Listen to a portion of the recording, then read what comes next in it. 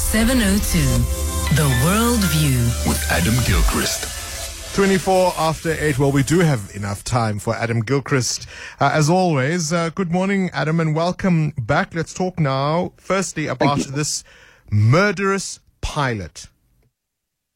Yes, morning, Mongani. Yeah, an off-duty pilot. He was in the jump seat. He was catching a ride, basically, on an Alaska Airlines jet when he decided that he would reach for the fuel cutoff handle. Apparently, it is an actual handle in the cockpit.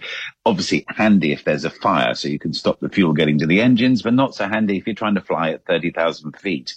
Joseph David Emerson has been charged with 83 counts of attempted murder. You know how America piles the counts up. The charges sort of go one after another. Basically, that's the number of people on the plane. He, having done that, was wrestled off it by the co-pilot, so he didn't actually manage to do anything. But then, having been taken back to the rear of the plane, he then tried to open the emergency door. Again, had to be subdued. He then seemingly gave up. So this guy, Joseph Emerson's, appeared in court and claims he was inspired, or at least the motive for it was that A, he had been very depressed, and B, he'd taken some psychedelic mushrooms. They haven't yet managed to prove that or disprove that. He says thought he was having a nervous breakdown, but I guess psychedelic mushrooms can do all sorts of weird things to you. It's an extraordinary story, and my word, there but for the grace of God, but you wouldn't want to be one of those passengers. Not that they knew a thing, but in retrospect afterwards, you'd be looking at that thinking, wow, how close were we to something awful? Goodness me. I mean, a murderous pilot, you had me at that point. All right, talk to me. The Rock, perhaps a little too polished?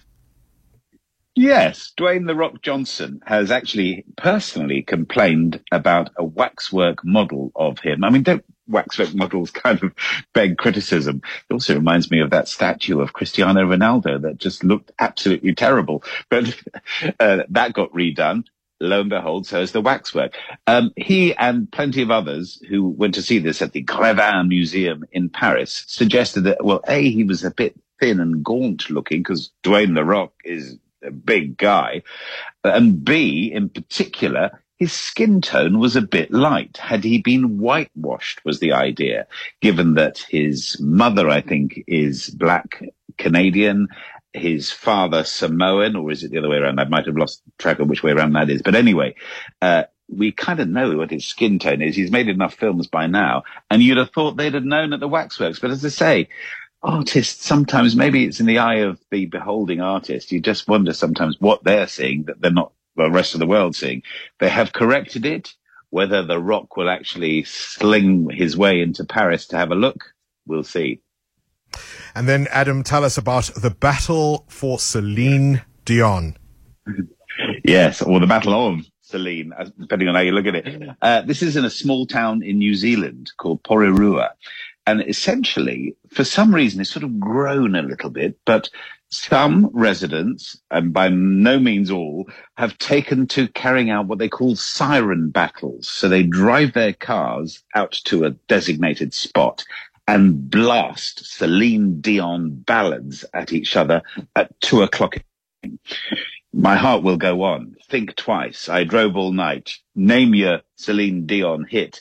And they're going for it. My heart will go on. Does go on anyway. But the idea of that at maximum pitch, the idea is you have to play it as loudly and as clearly as possible to sort of win the duel, as it were.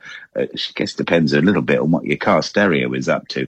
It involves these people blasting at each other, and of course everyone else in Porirua is none too impressed. But I love the quote from somebody taking part.